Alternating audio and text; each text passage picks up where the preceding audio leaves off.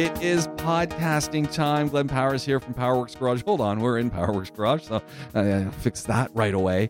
And we're talking cars. It is the PowerWorks podcast. If you're listening on the radio at 100.3, hello. Welcome to the podcast. And by all means, fire through comments however you're getting this show, whether you're watching it, whether you're listening to it. Send us a WhatsApp. Send us a comment. Love us. Give us a thumbs up. Give us a thumbs down. We don't mind. We want all interaction. And what we do is we try to demystify the automotive industry for you, from getting your car fixed to understanding what's going on in the market. A little bit of everything for everyone. As I say to people, this is essentially a 101 class that every high school student should be taking so they don't get ripped off when they go to the garage. Every high school student. High school students nowadays are not buying cars, though, are they? Or not aspiring to buy cars. Forget about buying cars. They don't take the basic life skills anymore. And I'm dating myself here. When I was in high school, we still had typing classes. Nice. We still had a home economics class, which is basically learn how to cook. Cooking and sewing, yeah, we had cooking and sewing. Yeah. We had a machine shop, we had a woodworking shop, we had an electrical shop, and we had an auto shop, all in the school, where some students were going trades, some students weren't, but everybody could take those courses. And why wouldn't you? Yeah. like seriously, why wouldn't you? Life skills. I don't think our students are getting them anymore. The issue is things have changed too much. Yeah. Changed too fast.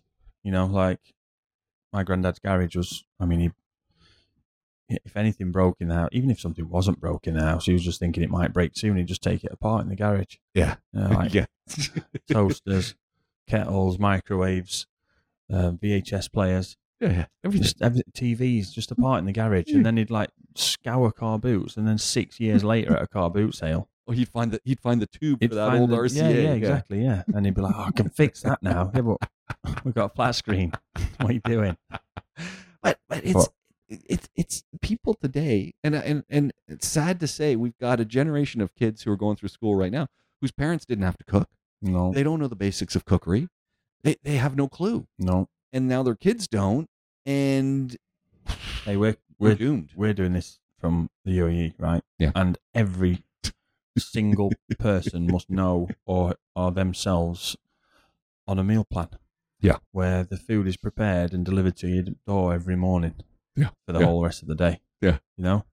And I know a lot of people here are doing 70 hours a week and stuff. And you've got kids, how do you have time to cook and what have you? But like you say, it's very, very different now. It's not a matter of, I don't even think it's a matter of people don't want to do it. I think it's a matter of people don't realise that they can. I think they've been so catered to with everything that... I've got an example of this.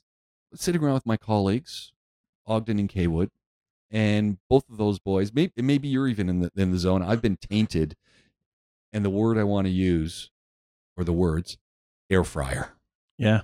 You own an air fryer? Yeah. Oh, you got a new one. Okay. So I remember you getting one to try on the radio. And I never got another one since. Well, you gave it me to try, and I didn't like it. You didn't like it. So that was like that was a beta version, clearly. Yeah. They were really small. It didn't work.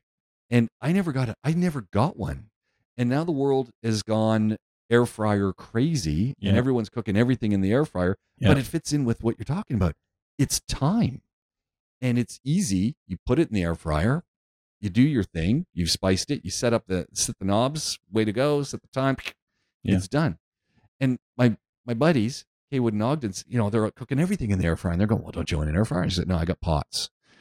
but I am so barbecue outside. I'm barbecuing outside, but I'm investing the time in standing over my food. So yeah, it takes me maybe a little longer. And one might say I'm cooking not as healthy. I don't think so. I think I'm using broth and all that kind of stuff instead of oils necessarily. I do like a little butter though.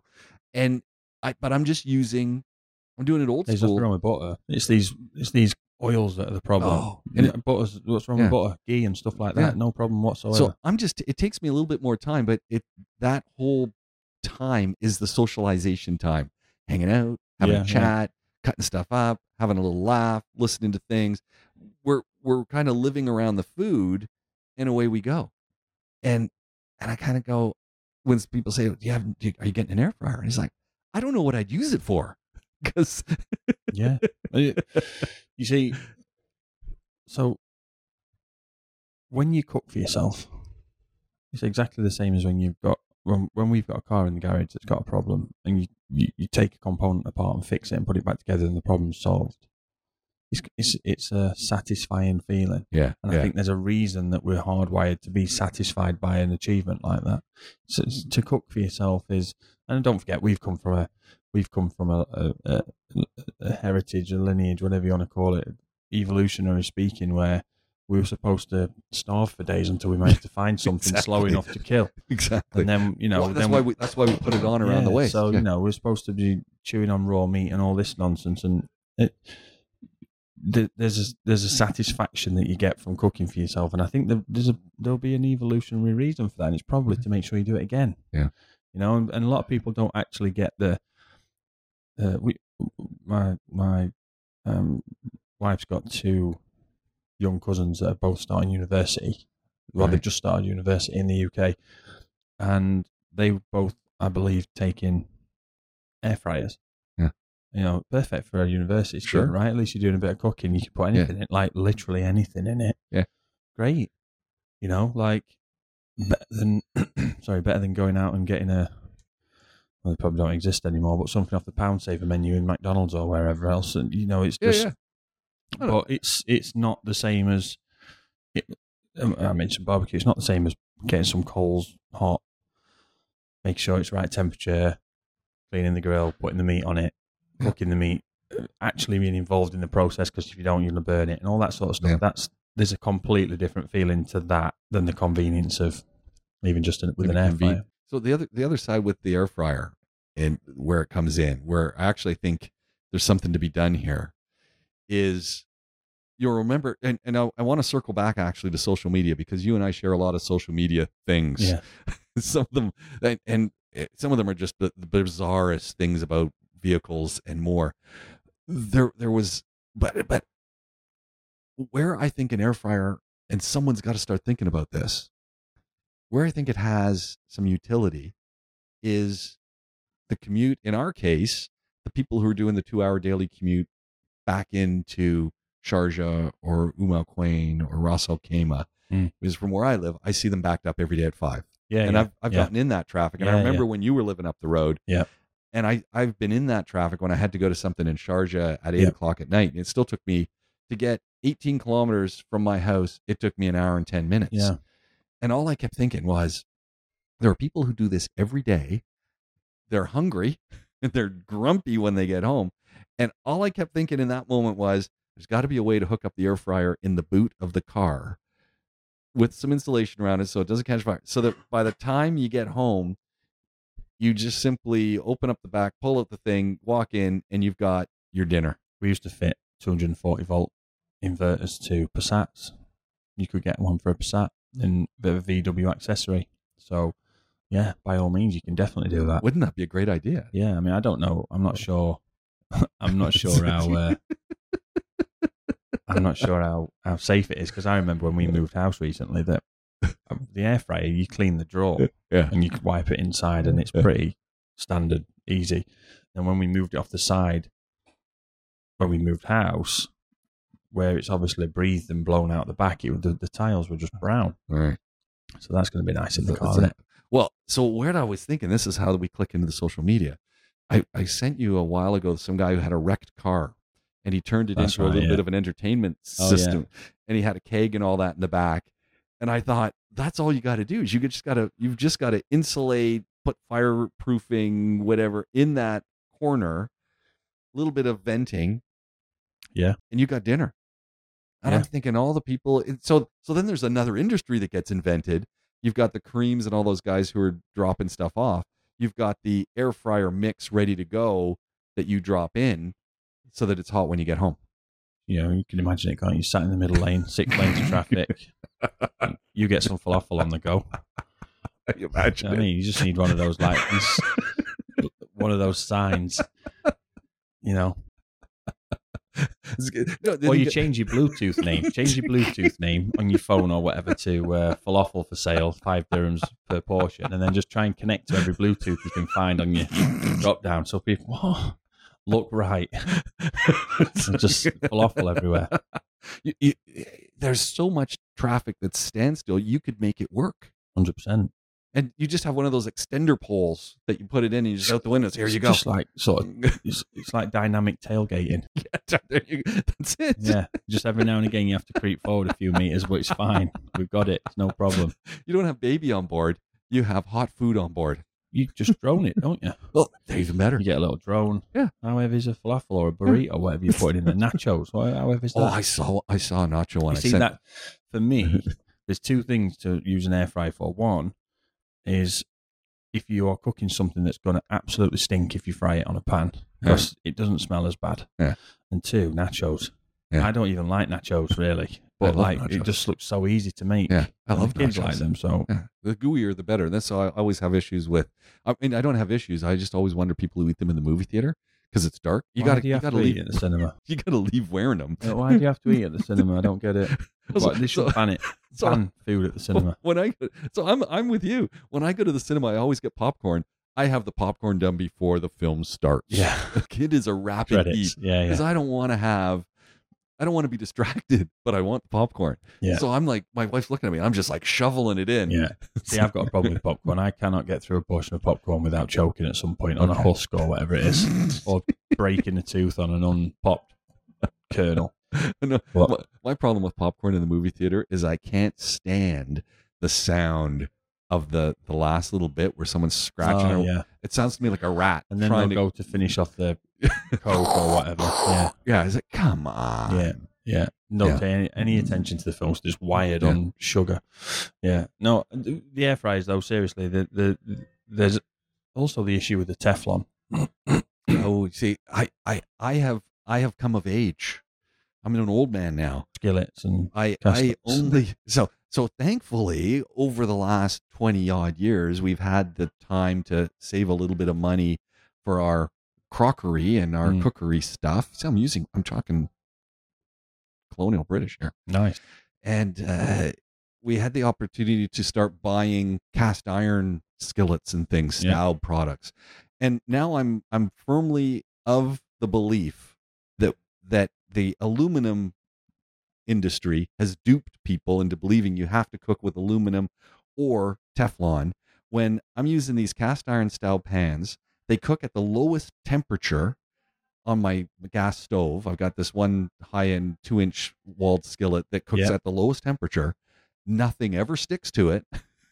It's not Teflon, it's cast iron. Yeah. And it cleans like a dream and it looks nice.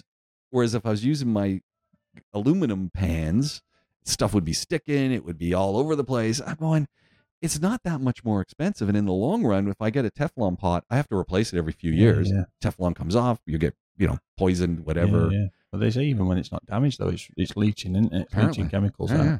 And I think the sort of advice with an air fryer is if it's not a stainless steel and it's a Teflon one, that you shouldn't overload it. It's the overloading of it, which obviously if someone's doing chicken nuggets and chips for the kids because they've not got no time.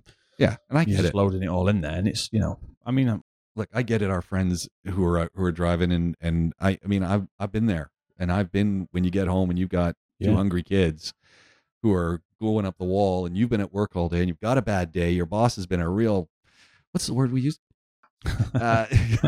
English again, proper English again. Can you imagine? It's like I've been hanging out with Colin. Wow. Who I haven't. He says that word a lot. He does. That's his favorite word. I wish I could say it like him, but I got to listen back to some of the podcasts to get the twang. That's a good English word. I like it. Is that bad for radio? In England, yeah. Probably, but we're not in England, are we? It's not also. This is also, this is also not radio. So the fact of the matter is, it's a podcast. You're a master of the edit. No, I usually leave all that stuff in. I think it's the natural. It's the feel. You want the complaints? It's like any interaction is good interaction. Please complain. At least we know someone's listening. If someone complains, we know we've got a listener. That used to happen on the radio. That was, and it was annoying on the radio too, though. Because people don't realize when you're listening to a radio program, at least here, you gotta fire through on the comments, which do if you're on YouTube. If the James Casts on YouTube is how you find this. Yeah. If you're listening on Podaholics or the James Casts, Google, you'll find us. And of course, then online, PowerWorks is posting up pieces and clips in here, and then we're both doing that. Comment. At least this is, you put down the comments. It's not instantaneous, unfortunately, because we're not doing it live. But the radio was always live, and people would SMS through, not realizing that the comments go directly to the person talking live. Yeah. And nothing worse. This is the worst show I've ever listened to. Nothing worse. We never got that one. I got that on a couple times when I was doing some call-ins. Never talking cars do we get that, but I get that a couple times. And on the ad break, I call them back because of course it comes up with the mobile number it's coming from. So I'd call them back. So what's the problem? Justify yourself to me. How can I do better? It would be like, I was like, you really called. Justify your opinion. Yeah, justify. Yeah. Look, at the end of the day, this has never been the worst show anyone's listened to. I listen to worse shows than this, and I choose to listen to it because sometimes, honestly, I've listened to podcasts before where I've been like recommended to it, or it's sort of followed on a guest on a podcast that I listened to who's gone somewhere else. And, they were interesting, and then you listen to it, and they're saying the same stuff, and everyone's on a book tour or they've got a stand-up gig, and it's like, I thought you might have another opinion on something. And then, like, the adverts that they do, the spots for, like, advertisements, and they're better than the actual content. You know what I mean? Like manscaping adverts and all the... Oh, how can we get in on a manscaping all the advert? innuendo that goes with it. You know what I mean? But someone's getting sponsored for manscaping? Loads of people. Oh, man. I mean, I don't know. Garage is the right place. We already crossed it with Jenna with Jock Itch. Like, we're... Dr. Jen is probably a better one to have the manscaping advert for the hygiene reasons. But I mean, we've got some guys out there that no, myself included. Manscaping's overdue. But you get sponsored by anything, James, and you know what? It's shameless now as well. The things that people will just say, "Oh yeah, it's the best thing ever." What is? You don't use that.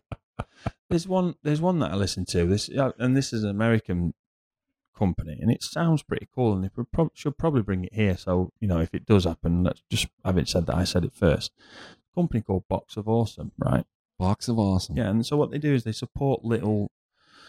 I think they're American again, so they call them mom and pop shops. So just small kitchen table businesses, small business that people might just make stuff. Yeah, knives and placemats, crockeries and placemats, coasters, hairbands, anything. Any sort of little crafty things that people make, and you pay a subscription to it, and every month you get a box. You don't know what's going to be in it. You can tell them what your interests are, so you get a loose. Yeah, but you tell them what's in it.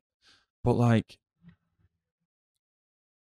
that as an idea is great, but if you put my interests are knives, I also like war memorabilia and all this, and you're just going to get boxes full of just handcrafted knives all the time from anywhere in the country, so you can't even buy them from there anyway.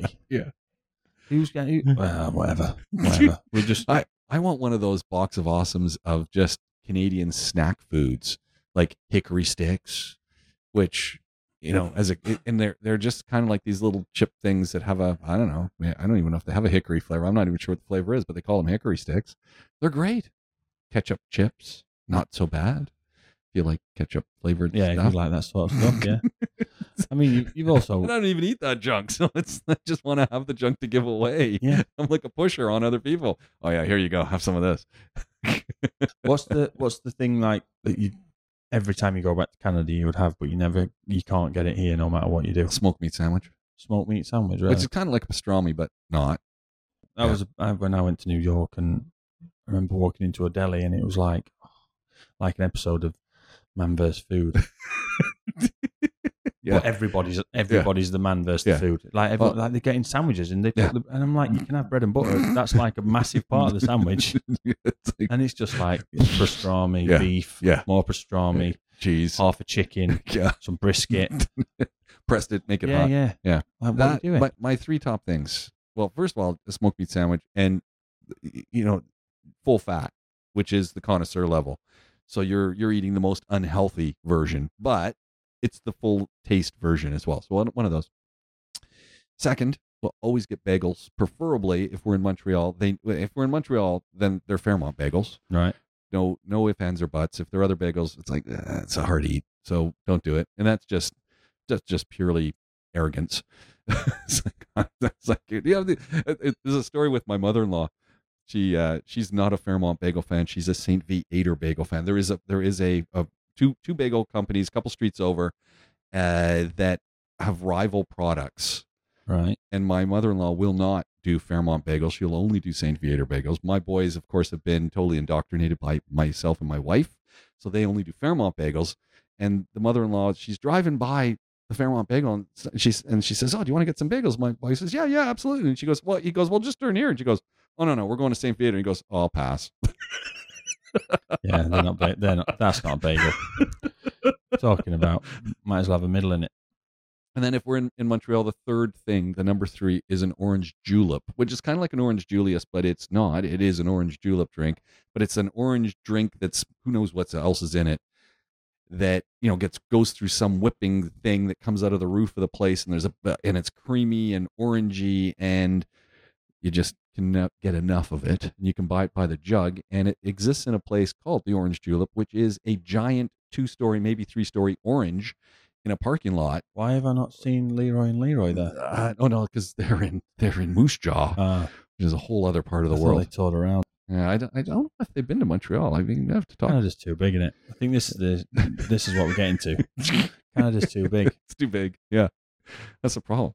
Yeah, it's a huge problem. Yeah, but I mean, I don't. What about you? When you get home, what are your things? What's your go-to when you go home?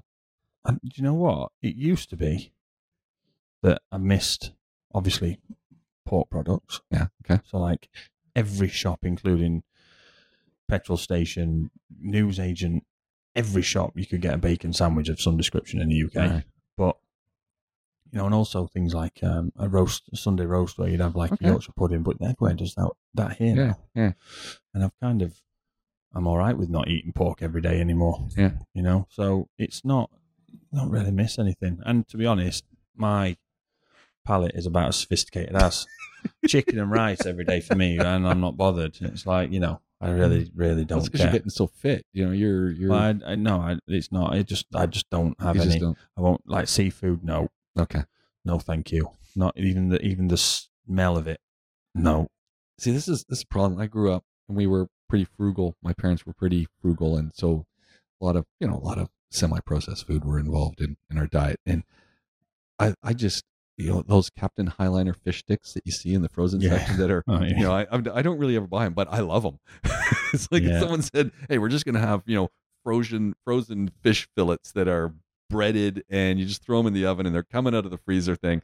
I'd like, we got tartar sauce, because I love those things. And if we don't have tartar, I'll make my own, because I could eat a whole box.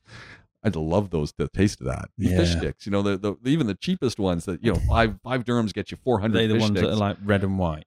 No, not those little things. But in the frozen section, you're going to get your breaded haddock or something. Right, and then the fish sticks are some mystery fish, and they're just like cheese slices breaded.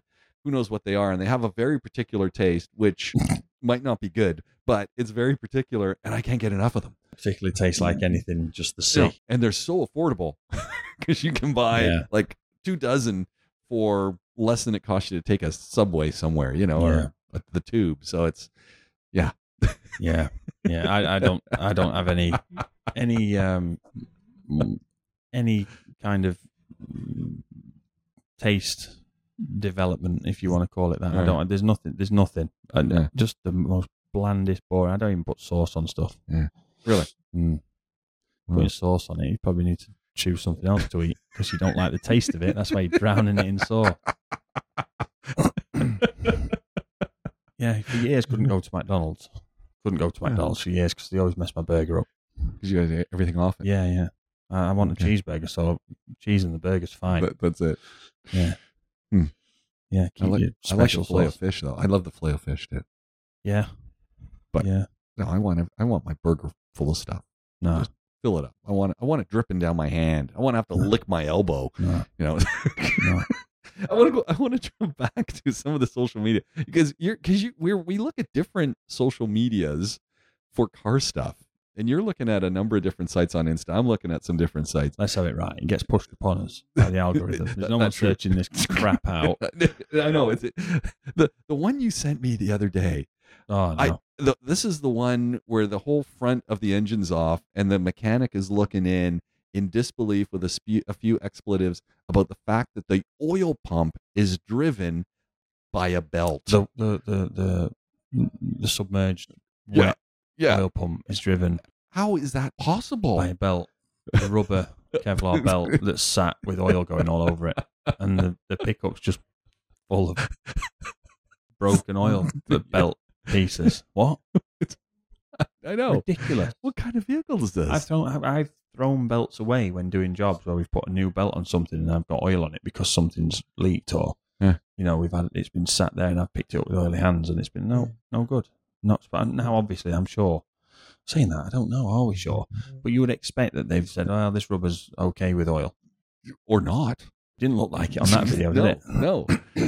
I got another one that was just blew my mind, and suddenly I'm getting all sorts of them of how people are hauling stuff. And there was the guy with no tire because I guess his tire flat, genius, and he's got a shop dolly underneath the tire. He's just put it down and he's driving with it. Yeah, like it was normal. Not even like with his face looking out the window as though he's making a joke. This is like, well, I've got to get to where I've got to get to. I've got to get to it, and this will work. Where did he get the dolly from? I don't know. Where did he find a dolly but not a tire? That's what... I'm just thinking, one police officer sees you, you're done for. Like, they're going to take your car. They're going to put you in jail for just being, you shouldn't be driving. It's reckless, I think, is probably the word you'd use. Yeah. I mean, to be fair, whoever made those dollies got some... that's a good advertisement. 250, 300 kilos of weight on it. Well, I was wondering. And it's moving on the road, and it's good for braking. I want one of those. Oh, it's no good for braking. If he slams on the brakes, he's just spinning. Speaking of road safety, I saw one yesterday, road safety, a truck. And, hats off to the RTA because the Road Transportation Authority, they do the job, and they usually catch all these guys. But we need to have more on the road because this guy, big semi-trailer, and he's got plywood planks right back by the cab, lying on the bed of this semi-trailer, 18-wheeler. And I see them bouncing around, and I'm coming up behind it in the car, and I'm with the wife, and I go, those things are tied down because they're bouncing. And all I'm thinking is he hits the brakes, a little bit of wind, all at the same time, they're all flying out of the back. Yep. And as I get close, they're not tied down. They're floating. They're just waiting for mayhem to happen. I thought, this is so dangerous. Yeah. We get the guys next door to us. They get deliveries of MDF sheet and plywood sheet, and it's never tied down. Just stacked on top and on the back of a wagon. I always get worried. I don't want to be anywhere near one of those things. Downwind, upwind. If it goes around a corner, they fall. You just never know. No. Right circumstances all come together.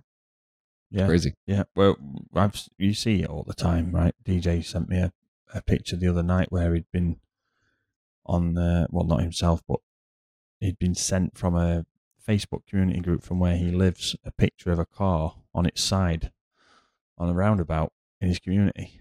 Well, that's in the community, so the max speed is 40. How's that possible? And even if there's no speed limit signs, which was, by the way, the excuse, I didn't know the speed limit. Well, you're inside the community. Everyone knows 40 kilometers an hour. And it's on its side on top of a roundabout. Yeah. How? How fast was he going? Well, even still, how? Yeah, how does that happen? So, it's a car. How does that happen? It is a bit scary. The big, heavy duty stuff, though, those trucks, I mean, you'll see them overloaded, and you'll see the tires touching on the back axle where they've not overinflated them with the extra load, and the tires are compressing so that left and right are touching each other, and you just think they've got to be over 100 degrees. Yeah, over 100 degrees just from friction of the road surface in the summer as well. And it's like, and they're touching each other with that load on them. They're probably 5 years old, and there's no wonder you're dodging blown out tires all the time. Genuinely. And I don't know what the answer is to it, because if you take them all off the road, the place stops. That's the problem. With the rail service slowly coming online, we're going to have more freight. I think a lot of these trucks are going to be goners. And sometimes I wonder if that's not why some of the more urgent things aren't being done to these vehicles, because the people who own them know that, we're going to lose a third of our fleet. Yeah, but it's been like that since I've been here 12 years ago when I got here. And it's got better. It's gotten better. Yeah. It used to be worse. Yeah. When I first got here 12 years ago, it was like, what? How's that allowed? Some of the tire safety still is really bad. I mean, and again, they're just waiting for. The problem is the police and the RTA do a very good job at trying to enforce rules. Yeah. But I know that when a trailer or a cab or both are due for registration test, the tires, if they have expired or gone past the allowed age limit, there are people that will just rent out new tires, or they'll swap new tires off of their friend's trailer to put their trailer through the test, and then they'll swap them back again afterwards. Yeah, for sure. I know that happens. You see it happen all the time. Yeah. And what can you do? What do you do with that? Yeah. What do you do with that? Well, that's when you just have to have the patrols that are going to the truck stops and just walking around, and that's again manpower. If you blow a truck trailer tire out on the road, the amount of steel in it and the rigidity of the tread, especially when it comes off of the tire, some of them will stand on the road a foot and a half proud of the floor of the road. They'll just stand there in the shape of a semicircle where they've just torn off and fell. You're talking about thousands and thousands and thousands of dirhams of damage to any car that hits that. Multiple cars will hit it, but also the risk of they swerve to avoid it, or they lose control because they hit it and it damages their drive belt, or it damages their tires, or it punctures their radiator, then they have an accident. So that's what we forget about, all of the things that are underneath your car that aren't protected. There's a lot of hoses, and those things are really sharp. And you almost always see it where there's been a big blowout. You almost always see one or two cars just past it, and the person walking around inspecting because something's now not right with their car. Fair play to the police. I remember going down on the Sheikh Mohammed bin Zayed Road, 311, and I remember realizing I needed to go somewhere else, so turning around at the next available cloverleaf, coming back, and there being a blown out tyre, avoiding it, bit of a slowdown in traffic, so noticeable. Went to where I was going, 45 minutes, an hour later, come back, and it's not there. No, they're fast. They're fast. You never see it either. It's like Batman. They've got Batman fixing the blown out tyres on the road. They're there. And then, obviously, you then got the poor guys in the pickup trucks that go out to change these tyres at the side of the road. Traffic screaming past them.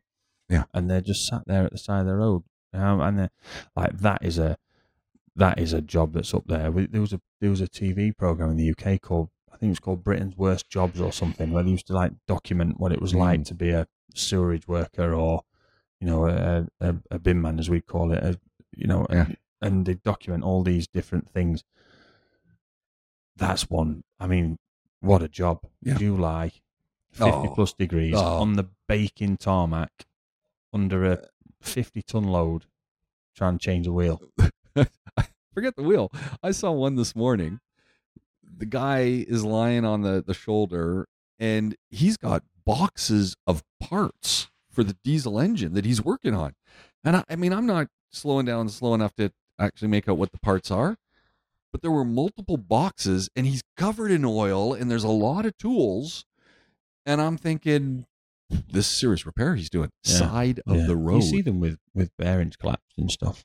I've seen that. You see it all the time. The bearing collapse, the wheel will just fall off, the hub comes off, everything's just a complete wreck. When I lived out in Rack, you saw everything. You sort of got past Sharjah and you got into Ajman and Al Quain. Where everyone, as soon as you get just past the Dubai border, it becomes a free-for-all. Yeah.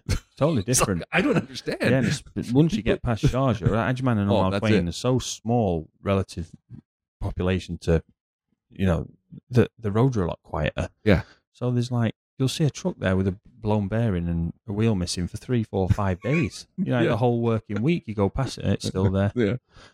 Mrs. Ring, where are you? I'm just going past the truck. Yeah. Oh, okay.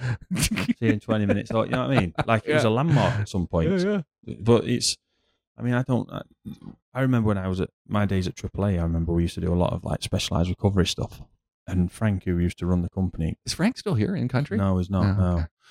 But he was always, if he saw anything broken down, heavy duty on the road or anything like that, and that was his background as well. Right. He did tires for trucks. So his background was that. So he obviously had a bit of an affinity towards that.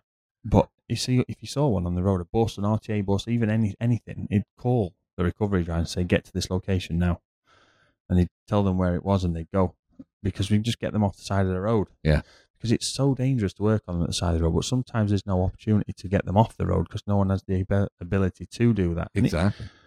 The police have some really, really special recovery vehicles. When you see them, they are, and they're brand new. Yeah. And they're brand new because they don't often get used. Because, these guys turn up with the pickups and get them fixed. Yeah. And to mobilize a team and get them out there and risk assessments and everything else, it just doesn't happen quick enough. But,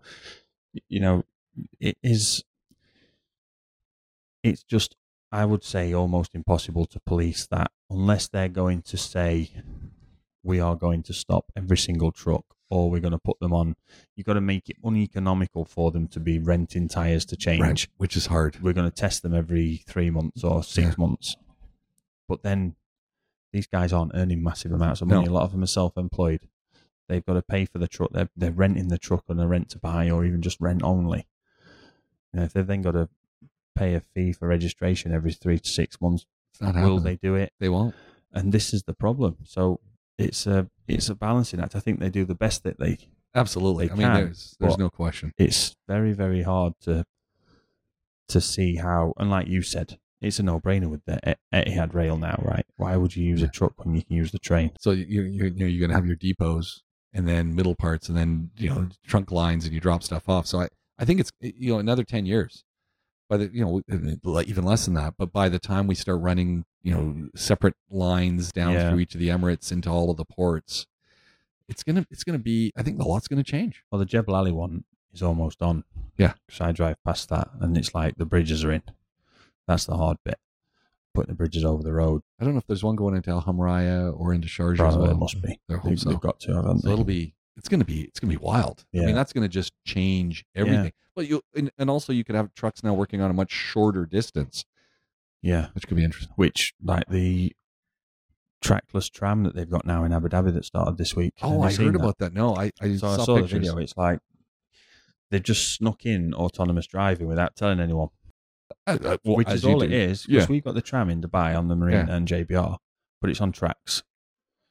And rightly or wrongly, maybe it's just a perception on my part, but that seems a lot more controllable on tracks than a one with no tracks. Right? It can only go certain places. So effectively, this tram is an autonomous car.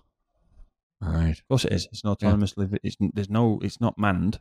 Yeah. There's a control room, but it's not like someone sat there with a PlayStation control pad moving it. It's not manned, and it's on the road, on the normal asphalt tarmac road with no driver on it, just carrying people around. It's crazy. Not going fast, but it's autonomous driving. Yeah. And it's happening. That's how it is. And they've had Masdar City in Abu Dhabi for they've had that like forever. 15, 20 years. That's as long as I can remember, that's been there. So that's about 15. And they've got the autonomous. But I can even remember when I first found out about that, they used to follow actual physical lines on the floor. Right. There's an optical identification, wasn't it? But this isn't. This is cool. It's just going around I think they call it rapid mass transit or something. It's something like that. I remember seeing it on the side on the video that I saw. And hey, if you can do that, well, you don't need a big, ugly, dangerous diesel truck with a driver that's a little bit tired because, he's having to work double shift now because he's not getting the amount of work because the train's taken off of it. The one that gets me with the truck drivers is you're in the slow lane on the highway and the guy's beeping his horn at you to get out of his way. Yeah. And it's like, dude, I'm in the slow lane. Yeah, and you're supposed to be limited. Yeah. So why are you going faster than his limit? I'm in the slow lane doing like 85, 90 because it's busy and he's behind me. And I've got no window. So when he lays on the horn, like I now have to go change my underwear because like I'm freaking out at what's happening. pray a tire doesn't blow, because that sound just, Yeah. you got to get on a heart monitor after, Yeah. because you think you've died. So Yeah. But no, I think those guys are sort of an important point to point out here, is that those guys have a standard of living that they need to maintain. And we're saying men because it is men. It's not just dominated by men. It's only men do that. I don't see any women doing that. I've never seen it, and I'm not sure that it's because it's allowed or not. But I'm saying there aren't any. So, and the other side with the truck, and we'll carry on, but is if I go by the fruit and veg market, and so a lot of them are stationed there to do some. They live in the trucks. Yeah. So they've got a big box on the side that's got all their food and their cooking stuff, and the guy whips out his lawn. I see them the other afternoon. The guys are sitting there. They're having coffee. They're on their lawn chairs, waiting for their next assignment. Yeah. And I'm just going, wow. All I'm thinking is, where are they showering? Where are they going to the washroom? Yeah. Yeah. I mean, a lot of these guys will, like you say, sleep in the truck because they get a call. They need to go. Yeah. So, and if the train, not if, but when the train removes a lot of that Dubai to Ras Al Khaimah stuff, then they've then got to pick up more of the short stuff. Yeah. It's not that economical to run a truck like that in a short distance. They're going to have to do 4 or 5 times the amount of drops that they would have done if they were doing a long distance one. They're going to be spread throughout the day. They're going to be doing 20 hours a day. They're going to be tired. Yeah. It's going to be a genuine problem, that. And I think the solution is this, unfortunately, this autonomous tram in Abu Dhabi. I think you start loading those up from ports, and that's it. Well, look, the other side, COP28, we're talking environment, we're talking dirty diesel. You see some pretty new diesel vehicles being imported here from Europe that they've been, pretty much all I can figure is they're not up to code with the diesel from the country they're coming from, but they're looking pretty brand new to me. They're only a few years old, and they're here. Well, we've got some diesel vehicles here that who knows what gen of diesel they're using. They're not even, they're using the oldest, dirtiest diesel they can get, because that's that's what you see it on some of the buses and coaches that drive around, not the RTA ones, but some of the the privately owned buses, and they'll say on the back Euro 2, Euro 3. Yeah, I've seen that. When we're at Euro 9 or Euro 6 8 now. or 7 or something. I think 8 now. Maybe so, 6 or 8. Like, because I see it on the back of the RTA buses. So, Euro 2, Euro 3. I mean, it's just... And that's where I think a lot of the trucks are coming from. They're only Euro 4 or Euro 5. At best. And so they're getting booted out of wherever they are in Sweden. Yeah. And shipped here. Yeah. Which, at least they're better than the Euro 2. but those are here too. Yeah. It's like, well, hold on, we got to get rid of these things. Yeah. It's going to be interesting to... I mean, I forget the guy's name, somebody Altman, but he just did a Joe Rogan podcast. He's the guy who started OpenAI. Sam Altman. So he was saying that, I mean, Joe Rogan basically opened and said, "What have you done?" Yeah. What have you done? And he was like, well, and he said that they all, when they first started working on it 10, 15 years ago, seriously working on it, that they thought that the first thing that would go would be long-haul freight. Yeah. He said the first jobs that would be affected by it would be long-haul lorry drivers, long-distance lorry drivers. And just from us talking now, you can see why that will happen, because they're such an unhealthy job for the individual for a start, but it's so unhealthy for everything else. It's not an efficient way to do stuff. And there'll be transport companies all over the world really genuinely worried about this. And you can't have, I mean, that's a massive vacuum in the economy for jobs and globally. Even making these trucks. Yeah. I mean, Volvo's been showing off their electric vehicles for years. And I mean, we're just starting to see the cars. But the long distance trucks that are all electric? The problem with this electrification is that you see that there are a lot of, because of the way taxes and things in different states in America, there are some states in America where they're quite sparsely populated. Yeah. But people will put companies there because they get better tax laws, yeah? And I remember, I'm going to have to look this up and I'll send it you, but there was a congressional hearing, and it was basically talking about electrification of freight liners. Okay. And a company with 300 trucks required, I think they said, quadruple the town that they were in. They required a quadruple of the whole power draw just to charge them.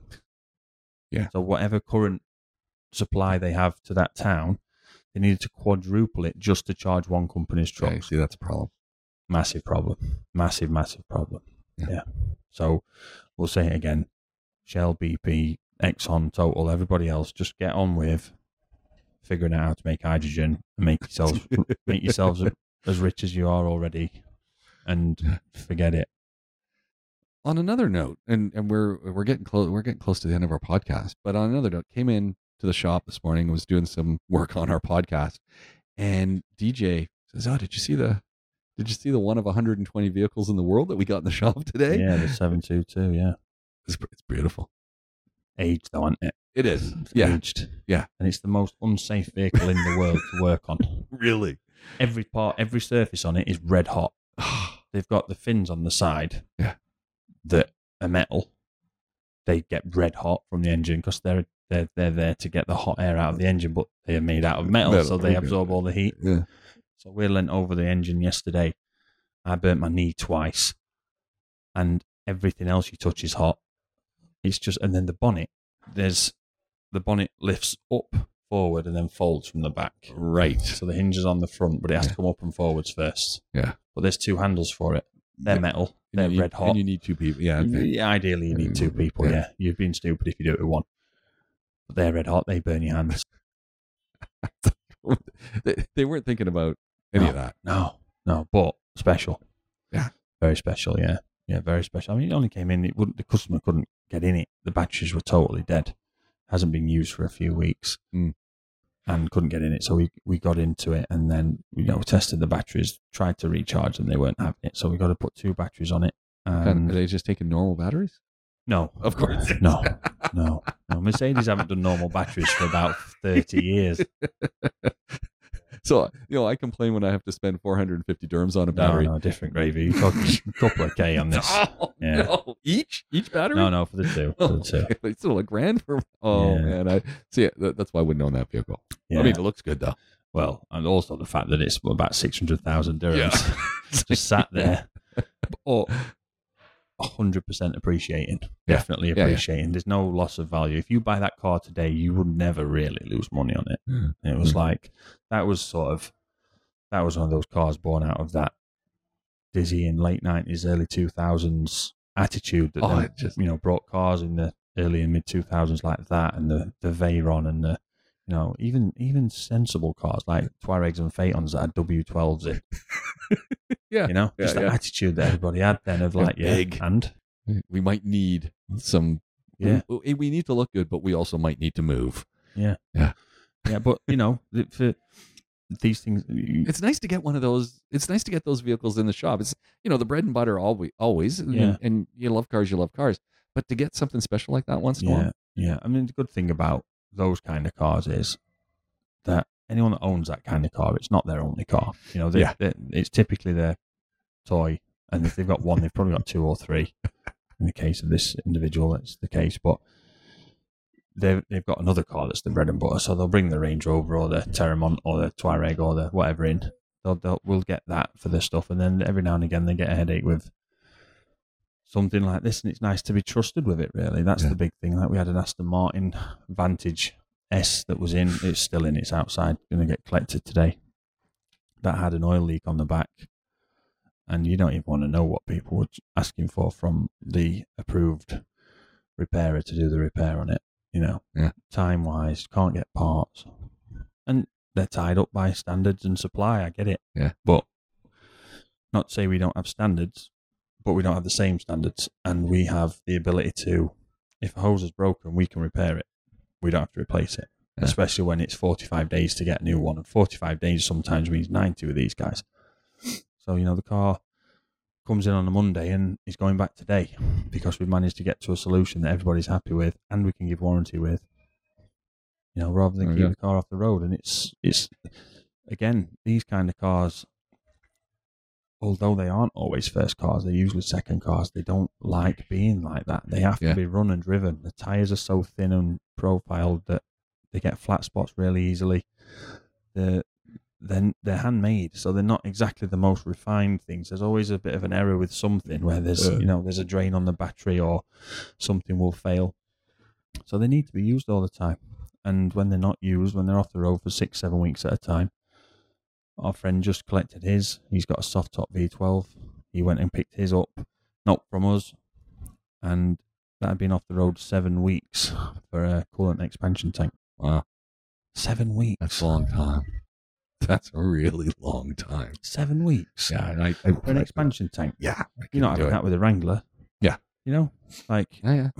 And again, back to my AAA days when we started to get the older Land Rovers that had sort of kind of been forgotten about by the parts supply over here. We used to, the amount of coolant tanks and washer tanks that we used to fabricate out of aluminium for that reason. Well, okay, we can fabricate you one. It'll take us a couple of days, but it'll be done. You'll be back on the road. Or we can wait 40 days to get one.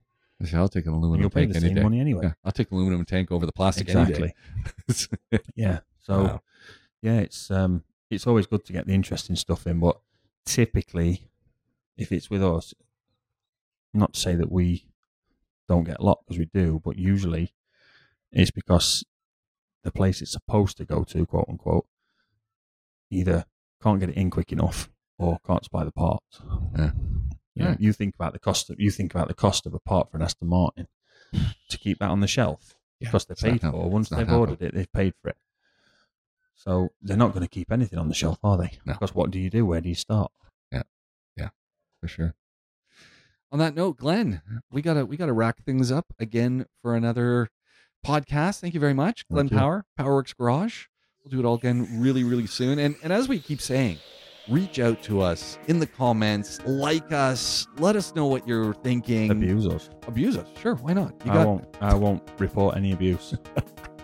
We'll just get involved in some back and forth. Get involved. Share. Let us know what you think. You got questions you want to fire in to the podcast, please do, because we do this for you. And we just love to talk about cars. So the PowerWorks podcast with Glenn Power for PowerWorks Garage. That's him. I'm James Pikeway. We'll talk to you again really soon.